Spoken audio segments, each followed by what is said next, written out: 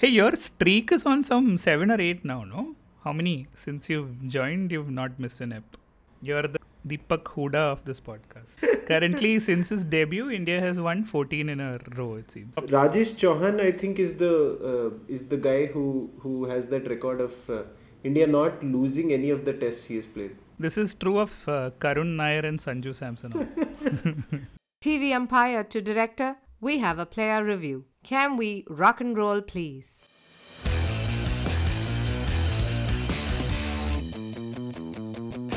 Hello and welcome to Bits and Pieces, the friendliest cricket podcast. This is the podcast equivalent of the Goa plans you make with your friends when you get drunk.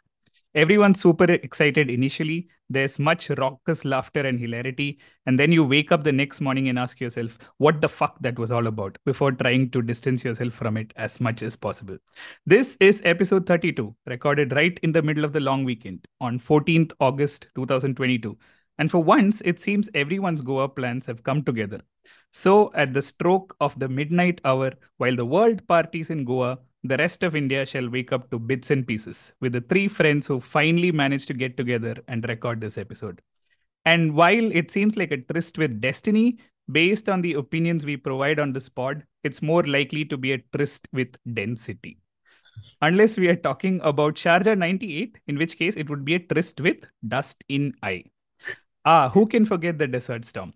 But the only storm we'll cover this week is the one we stir up in a teacup. So without a hiccup, let's meet your friends for the day. I am Tony, your host, and I love hot takes, or as you guys call it, Sanju Samson's keeping behind the stumps. Joining me today, first up, he was the vice captain of cricket for Ujjain Engineering College, and he is now the spice captain of cricket on Indian Twitter. He was once the heartthrob of TIS, and he is now cricket Twitter's Fizz. Every time he steps out of a library, the security stops him from leaving because he's a walking encyclopedia of cricket. We love him for his wide and deep knowledge, but even more for the laughs he brings. The man who makes even De Villiers jiggle with laughter with his witty tweets. That's right, he is the AB Sheikh of Bits and Pieces. Say hi, Abhishek Chopra. I didn't know there was so much to my personality. Thank you so much, Dan. we are only getting started. But also almost finished because there's only three of us.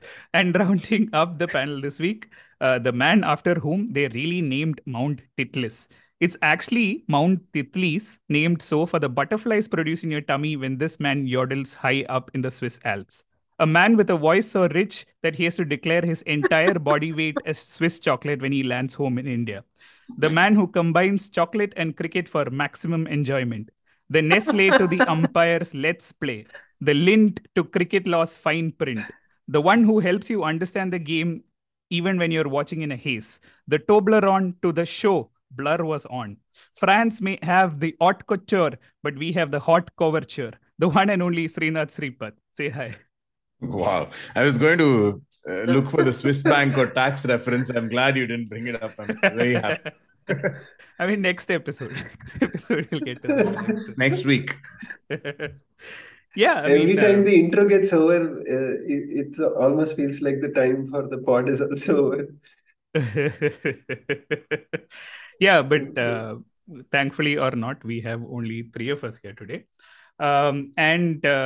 Much like the various mercenaries around, we don't have a central contract and we are freelancers. And usually this pod is allowed 9 outsiders at any given point in time. So, but today is only the three of us. When we left you last week, we left you tantalizingly on the verge of a gold medal for India as they faced off against Australia. But it was not to be. Fell a few runs short. 9, I believe, is the number. Was it the same margin in the 2017 World Cup jobs? Do you remember? Because there were some parallels about the women's ODI World Cup final, which was similar collapse towards the end when everything was going well against England. Yeah, I think for me, I mean, there lots of predictable parts of it, which was the runouts, the mix-ups, and all that. But I also felt really bad for Harmanpreet because she Yeah. was batting like a dream, and then she decides to play a scoop that was completely on, and it goes and smashes into the middle of her helmet, and which is a Yeah. very classic kind of thing to happen in these calamitous collapses, right? Like when everything falls, like it's also like the luck completely goes against you. And I Yeah. still feel if she was to run till the end, would have gotten home and dry pretty Yep. not easily, but in time before the end of the innings. Tell the Yeah, I truth, think have you been watching Manchester United still? Are you one of the last fans Watching really? Manchester Originals is better idea, I think, these days. Yeah, Familiar with calamitous collapses of mostly Manchester Untied these days. So no, man, Yeah. depressing scenes. But it was like, I mean, it was a really good game to go back to the CWG final. I felt a lot more like India have been doing in recent times. They're the only ones to challenge Australia like this. Even in the group game, they were really good before they got blown away towards the end once again. But hard luck. I suppose the big match stuff will come as the IPL eventually hopefully launches next year and they play a lot more, because like even in the 100 in the BBL in the former Kia Super League, there are usually three or four women who make it, the usual suspects: Smriti, Harmanpreet, Deepthi, and Jemima. So there's like only these four who are there or thereabouts, and the others don't even get an opportunity to play in these leagues. Yeah. So Yeah. hopefully that comes through next year. That's about all we can hope for, because it's a great lot, right? Like even the fear about fast bowling after Julan and Shika's dropping, Yeah. you feel like that's addressed now through Renuka to an extent by Meghna as well. Like it's really good signs overall. Yeah. But Yeah. is it hard luck, or I mean, I think read the stat somewhere, maybe wrong, but it seems right that the Australian women's team have not lost a series in the last 4 years or some crazy Yeah, that's stat true. like Yeah. that. So, I mean, while T20s are random in a format, I think there's seriously a class above, right? Everyone else. Yeah, I mean, Meg Lanning is totally amazing that way. Even during the match when the Jemima Harmanpreet partnership was going on, you could really sense that Meg Lanning was sort of never losing control of the scene, changing her bowlers quite well, and once that partnership broke, they just went for the kill, really well. Yeah, Srinath is right. I think nine is exactly the margin in the 2017 World Cup final as well. And yeah, I mean the collapse was really heartbreaking. Especially, I mean the look on Harmanpreet's face at the end perhaps said it all. And even when Jemima got out, she was not being very fluent with her run scoring, but you know that it only needed her to play second fiddle to Harmanpreet for India to have gone home with the medal. Yeah, just a very heartbreaking loss. The BCCI has come out with a schedule which does have IPL penciled in formally, but I use the word penciled in because it can be erased quite easily. I'm sure that that's going to Not be the penned in. case. Yeah, it's not inked in. Yeah, not penned in.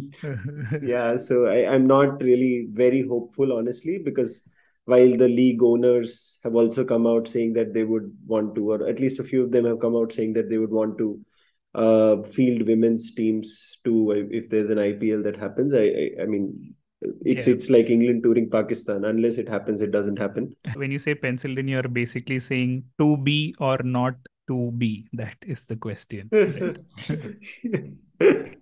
Exactly. So yeah, I mean, the final was a difficult watch towards the end. But as Srinath mentioned, I think this is really developing into some sort of golden generation for India. The new players coming in are really good, and I mean, just a question of more exposure, playing in more conditions, and battling it out with the best from the other teams. And I don't think that success is far away. Which also reminds me of Mohammad Azruddin's very. I mean, some people might think it's okay to do that now that they are getting the chances and they are playing. You criticize them as you would criticize the men's team. But I, Yeah. for one, definitely think that, I mean, the opportunities that have been given to them are few and far in between. And for someone with Azharuddin's past to say that the match was handed over to the opposing team on a platter, yeah, I mean, it's definitely We've not seen not 90s good. cricket, bro. We've been there. Yeah, I Yeah, mean, the and I platter think was gold plated and whatever. I don't know.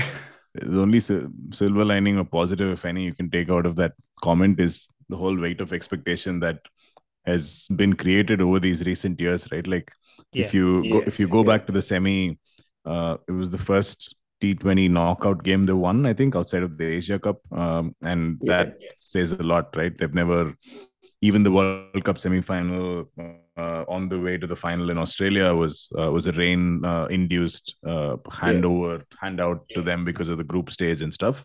So it's a huge thing for this crew that they got that with that 10,000 strong crowd, heavy on local support in yeah, Birmingham to do that, yeah, and for someone like Sneha Rana, who was, again, she was out of the squad not long ago, a year and a half ago. She hadn't played for 5 years. For her to deliver that final over, that is all like huge positive signs yeah. in the right direction, right? Like, so it says a lot about the fact that Azharuddin or some former captain is watching these games first of all, and that says a lot about True how it's that. changed in the last 5 years. Oh, we have Yep. to watch to have an opinion about these things, is it? Okay, cool. Good, you clarified.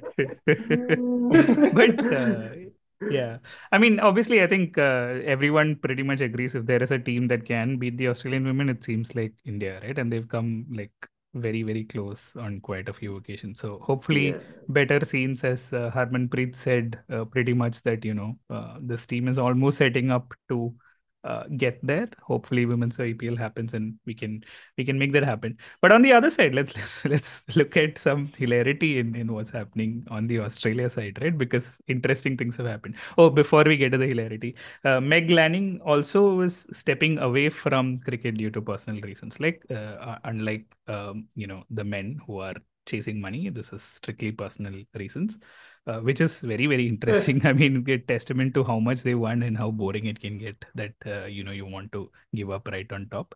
Meg Lanning is not to be yeah. confused with India's bowling strategy in the last Border Gavaskar Trophy, which was leg manning, right? So, uh, Beautiful. Well thank you, played. thank you. But moving on to the actual hilarity of the CWG finals, everyone's been talking about the death of ODI cricket for the longest time, but something else has died before that, which is COVID protocols. Guys, what is happening? Talia McGrath, before the finals, was declared COVID positive, but she was allowed to play as long as she doesn't celebrate with her teammates. Am I getting this right? Yeah.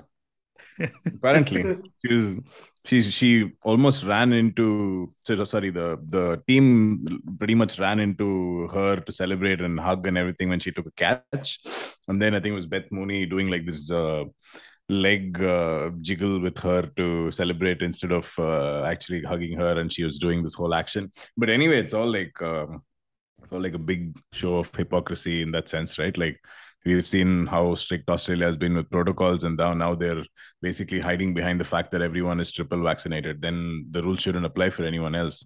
There was, I believe, an Indian athlete was banned from going to the games because it was a different case.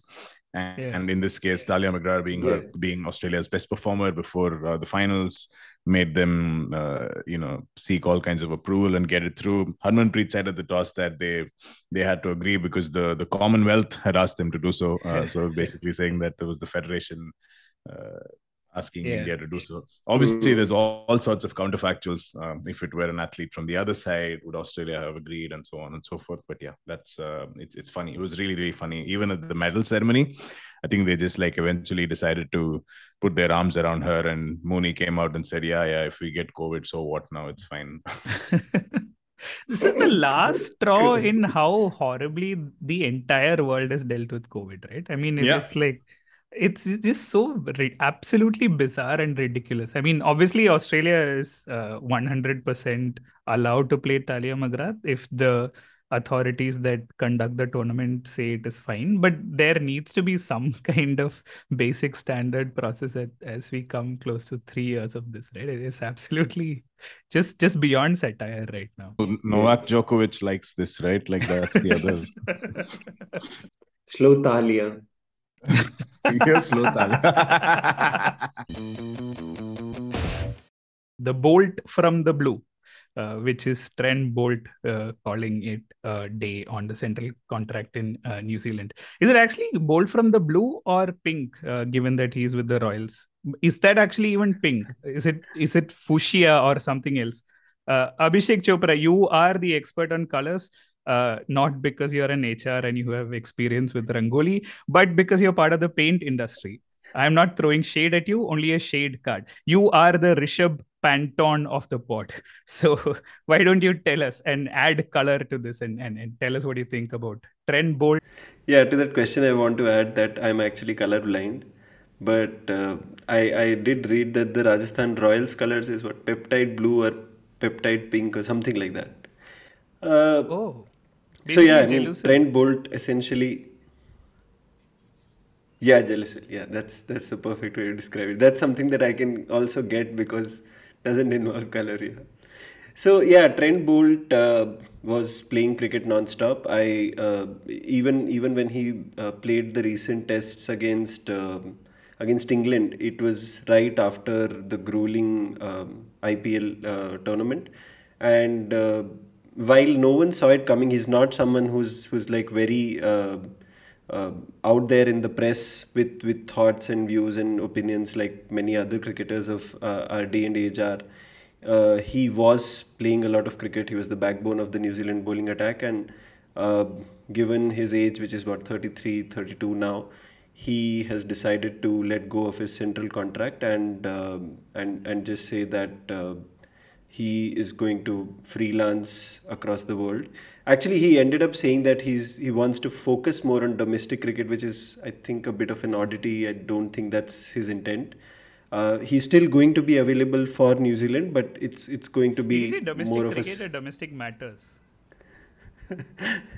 yeah, I mean, could be the other one. Yeah, yeah. It's going to be a series by series thing for him, where he's going to tell the board whether he's available or not, depending on which league is going on at that time, and whether he's been picked for good money or not. I think that's going to be his modus operandi, and it's not the first time something like this is happening. I mean, West Indies has had this problem for many years that I mean, for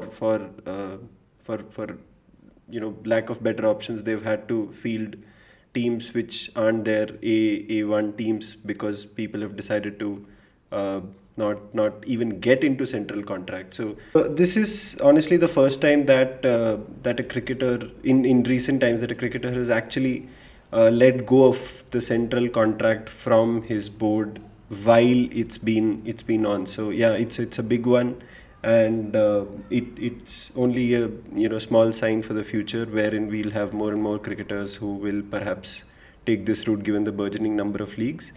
The other news on this aspect is, I think, Phil Simmons, the ex-West Indian cricketer and the current West Indian coach, has come out saying that he can't beg people to play for the West Indies, essentially referring to guys like Andre Russell, etc., who haven't expressed their availability for the T20 World Cup so far. So yeah, I mean, that's another storm that's in the making. And the other news is the BBL continues to make waves. Now the recent development is that they are looking at moving away from the regional boards, NSW, Victoria, Tasmania. All of these guys own the teams right now which play in the BBL. They are thinking of moving away from this model and getting private investment in, and we know which country is going to be at the forefront of that private investment. It's interesting to know that in Australia too, like in India, you have all the politicians heading these state cricket boards. In Australia, it's mostly guys who are big in business. I mean, So I don't know Adani. whether it's a Not yet, not yet. For example, the NSW, I think board head is also someone who's made big money in business, and he's also someone who manages Pat Cummins. Uh, those guys are totally up for private investment, but I think the board still wants to hold on to the structure that they have right now because they think that they can do a turnaround in the fortunes of the BBL. So yeah, I mean, just interesting times. Every week there are so many new developments, and once the FTP comes out, it will get even more interesting. I think the only logical way out of this is for centrally contracted cricketers to start their own Patreon or Buy Me a Coffee, and basically everyone in the country has to sort of fund them because it seems to be all about the money. And yeah, I mean, it's going to be something of that nature. And if the UAE league is a success with 9 overseas players, a lot of those teams have started declaring all their players, overseas players, or some of them at least. If that is a success, I think it's going to be a tectonic shift in how cricket is played throughout the year in different parts of the world. Yeah. Yeah, money and monopsony. As so eloquently put by Mohan on last week's pod, I don't think we'll go to that level of depth or frustration at the game this week. But Bolt's case, I mean, the defense from New Zealand cricket is that it's a bit of a unique case. Bolt has 3 kids and he's had to stay away pretty much the entirety of COVID, living in bubbles, not able to drag his family along with him and so on. Whereas with leagues, it's a lot more, I don't know, the player has a bit more power in what he gets to do. He gets his family along for these leagues and so on. So that's the defense. I'm not very convinced at it. It looks like a lot of players will move in this direction, even among the big three, right? Like one of the things that was mentioned is Joss Butler, between his contract with the Royals and the South African franchise, will now earn more from those two than from his ECB central contract. That is crazy because ECB is, after the BCCI, the second biggest pool of contracts. And I think if you have an all formats contract, might even be higher than what the best Indian player earns. So it's going to be a dance across even the richer countries, right? Like, one point I want to make here is all of you guys, I'm excluding myself from the list, were basically cheering on for the death of advertising, and see what has happened. Like, I think most of the money cricketers made were from brand endorsements, but now those have died out and we're looking at IPL. See, advertising for the win. Kind of agree, the sense that the advertisement thing is a very Indian South Asian phenomenon, right? Like Jason Roy is on billboards in Pakistan advertising a telephone company. Like it's probably not the case in England or even in his home county. So it's a very South Asian, unique to this part of the world phenomenon. But the more prolonged problems are in the West Indies with like Andre Russell that Chops referred to. Russell basically took a screenshot of the Cricinfo article and posted on Instagram. Like that's what Johns does usually. It's not Russell, right? I mean, to be fair, Jones was in the West Indies, so we cannot be sure if he was operating Russell's Insta. Yeah, so Russell Russell basically shared the headline and the first paragraph and said, I know this was coming, but I'm going to stay quiet.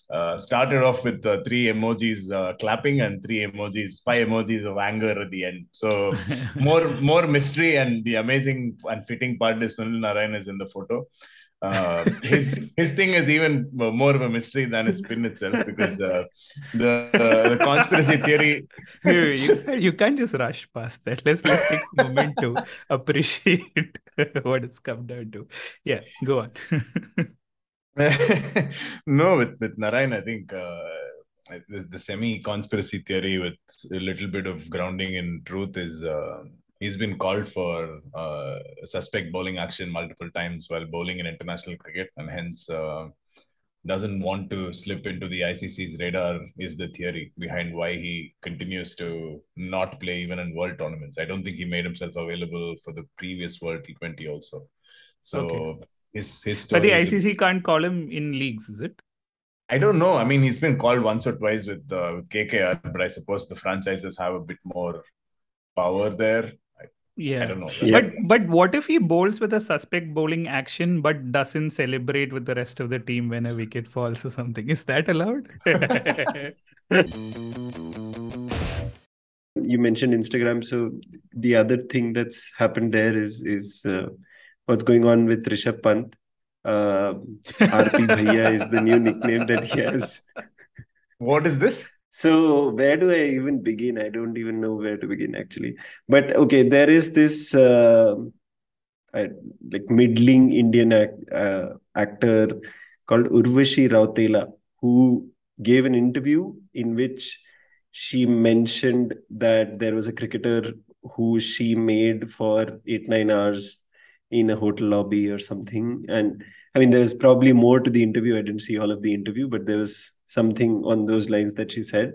And then that prompted a sly tweet from Rishabh, and then I think Urvashi replied to the tweet on Instagram, and that was also sly. And then finally it began. I mean, the game of tweeting began, and I don't know what is the latest on it, but yeah, I mean, Rishabh Pant has been making waves, and yeah, it's just one of those things where.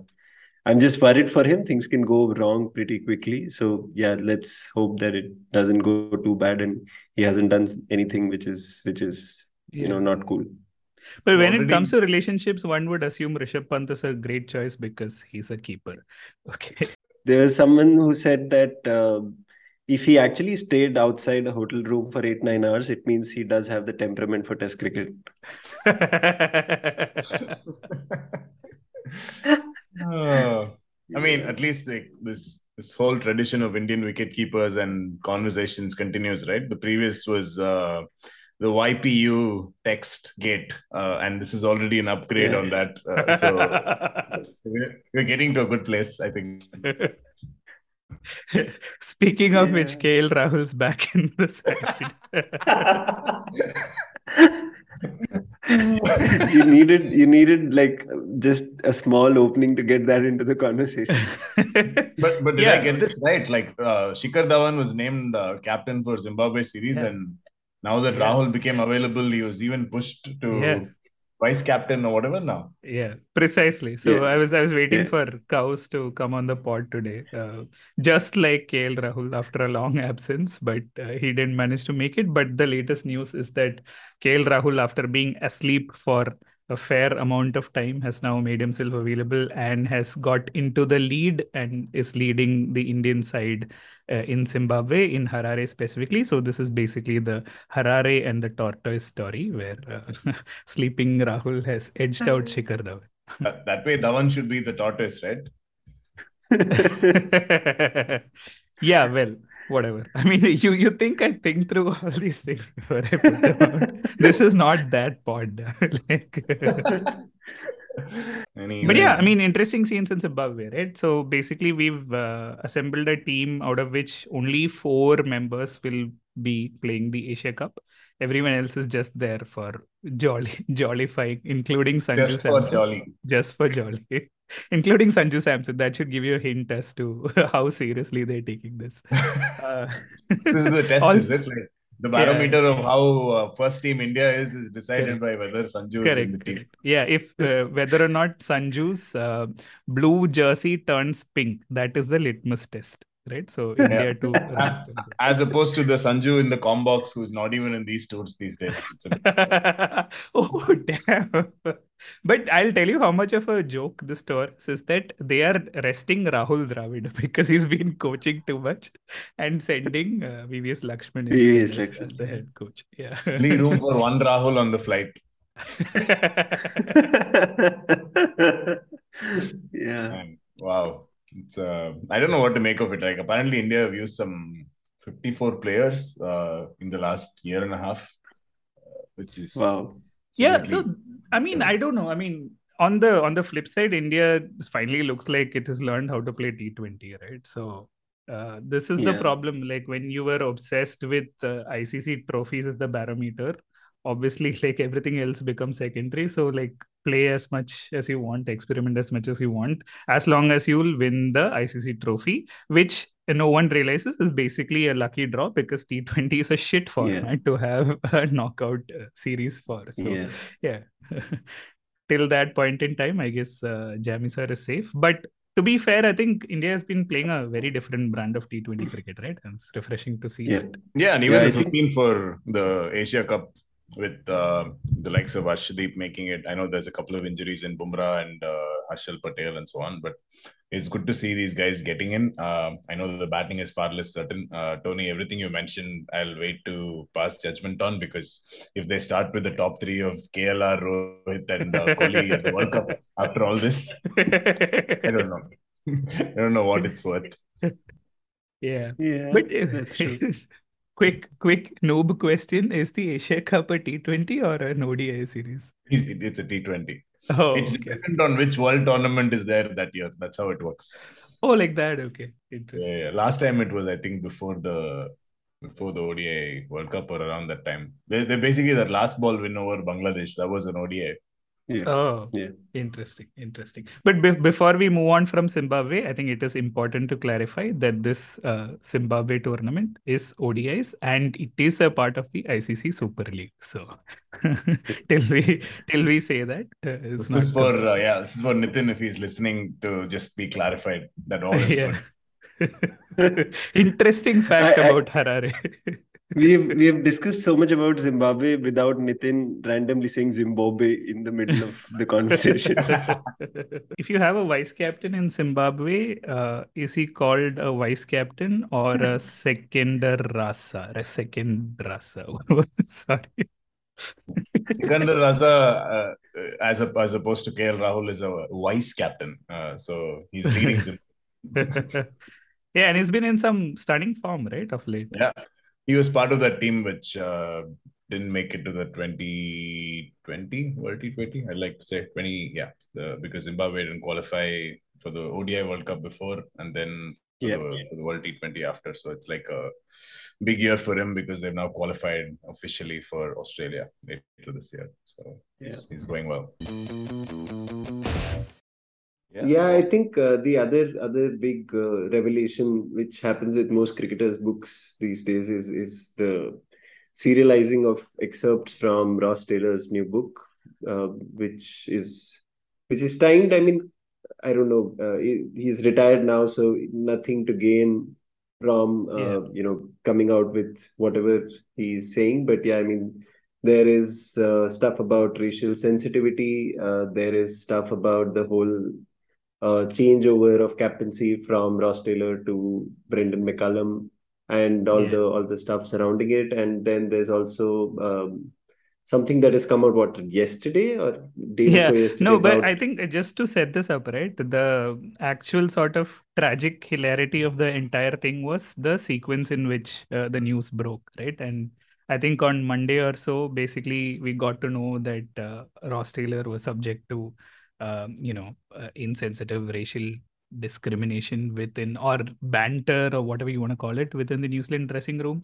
And suddenly you're like, not so nice guys anymore. And then like on Thursday or Friday, it was revealed that basically Rajasthan Royals owner jokingly or not slapped him 3 or 4 times for getting out for a duck, right? So I mean, Indians undoubtedly lead the insensitivity league for sure. I mean, and I'm yet to get the book, but it seems like it's going to be even more revelations coming out in the next couple of days, next few days. And the part which is very difficult to read, as you mentioned, was the racial insensitivity, and I mean, guys in the New Zealand setup doing it who didn't know of his origins properly, and I mean, stuff about the house help, and just very disheartening. And I mean, Ross Taylor has been one of those guys, whether or not he was batting well, you always felt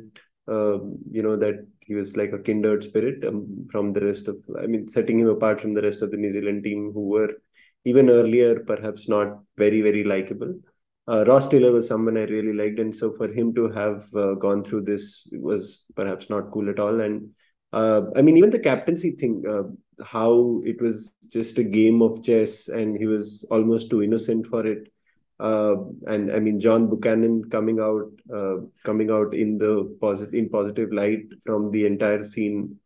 Yeah, I mean, you always knew that that aspect or that part of the New Zealand cricket history was not the most complimentary, not the brightest. But yeah, I mean, the details which have been revealed about how Hessen sort of engineered the entire thing, uh, yeah, just very shocking.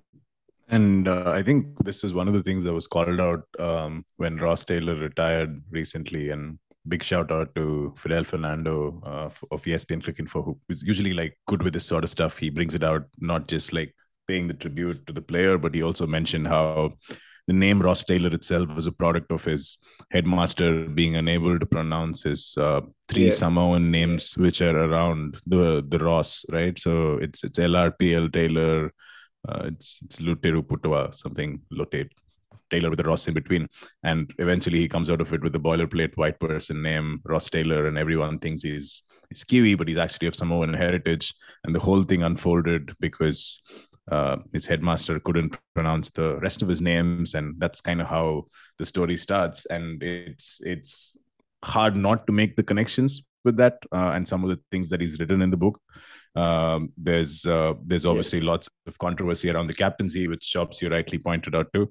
But I think the whole thing about someone who is different to the rest of them being treated like this, it's disappointingly something that we've seen plenty of times before. And yeah, it's depressing to read it. And he's big props to him that he's had a career that he's had after he played under the McCullum captaincy, became one of the most successful ODI players for a long time. I think he was just behind Kohli during the peak Kohli era in terms of his ODI average and his run making and so on. So huge props to him for resurrecting that career. And I mean, absolutely fair to call it out now that he's hung up his boots.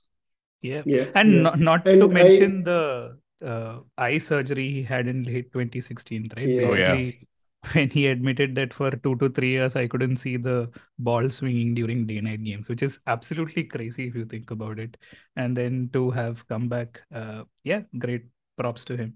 The other thing I wanted to mention was how New Zealand cricket has really done well with respect to bringing these sort of marginalized communities in New Zealand into the center, right in front and center of the cricket fold. I was listening to a podcast by these two guys called Obon and Heller, British guys who invited David Legart, who passed away sadly recently. He was invited to talk about the inner workings of New Zealand cricket by Obon and Heller, and this was recorded just before the WTC final. And he mentioned how a lot of work had gone into this, and you felt nice about it. I mean, whether or not you wanted New Zealand to win in the final, you felt nice about it. But yeah, I mean the stuff that has come out, obviously sort of goes against that, and it's just very sad to know. Yeah, the thing about the eye surgery reminds me of, I think it is, if I remember correctly, Asanka Gurusinghe, yesteryear cult favorite from Sri Lanka, who actually went on a tour and kept getting out for low scores. And he was, asked by the coach or the manager at that time, why, what's happening, and you were in good form a few months ago, few days ago, whatever. And he actually very sheepishly admitted that he had forgotten his glasses back home. For real? Yeah, I mean, yeah, I got to know about this recently, and yeah, I mean, it is just hilarious to know. This is when you need to have contacts at all parts of the world, right? Looking forward to the South Africa New Zealand series, and public enemy number one for India. Last time India was touring South Africa, Dean Elgar has come out with a statement saying baseball will leave England with egg on their faces. So yeah, pretty interesting Yeah. stuff. Yeah. I was actually just about to say, speaking of Brendan McCullum, baseball, and apparently, according to some news outlet that Mufadal Wora has reported, South Africa has unofficially banned the use of the word baseball in within the team or outside, right? So, So this interesting. is This is very good timing, right, Tony? Like last week, South Africa played a tour game against England Lions, which is like their A team. And a couple of guys who were in the reckoning for the test squad, Harry Brook and less so Ben Duckett, I think, who's played before, but not so close to selection now. So South Africa got beaten by an innings by England Lions, who scored like some 670 odd runs at 5.74 and over or something, which is like Wow. absolute hashtag baseball. So obviously they can ban all they want, but they're still getting beat by an innings by a second string English side right now. Yeah, but actually, the funny part about it is for the WTC standings, I really want South Africa to lose. I knew it. I knew it was coming. Well done. Yeah, yeah. Go I on, mean, go on. a friend in need is not a friend indeed, Elgar. No, no, but yeah, basically, I would. England is anyway not reaching the finals, so yeah, let England win everything. More power to baseball. I've always wondered this about the England Lions. If the A team is called Lions, what is the main team called? Shouldn't the A team be called Cubs or something so that the main team can be called Lions? Of course, it's called the Super Kings. You've not seen the logo.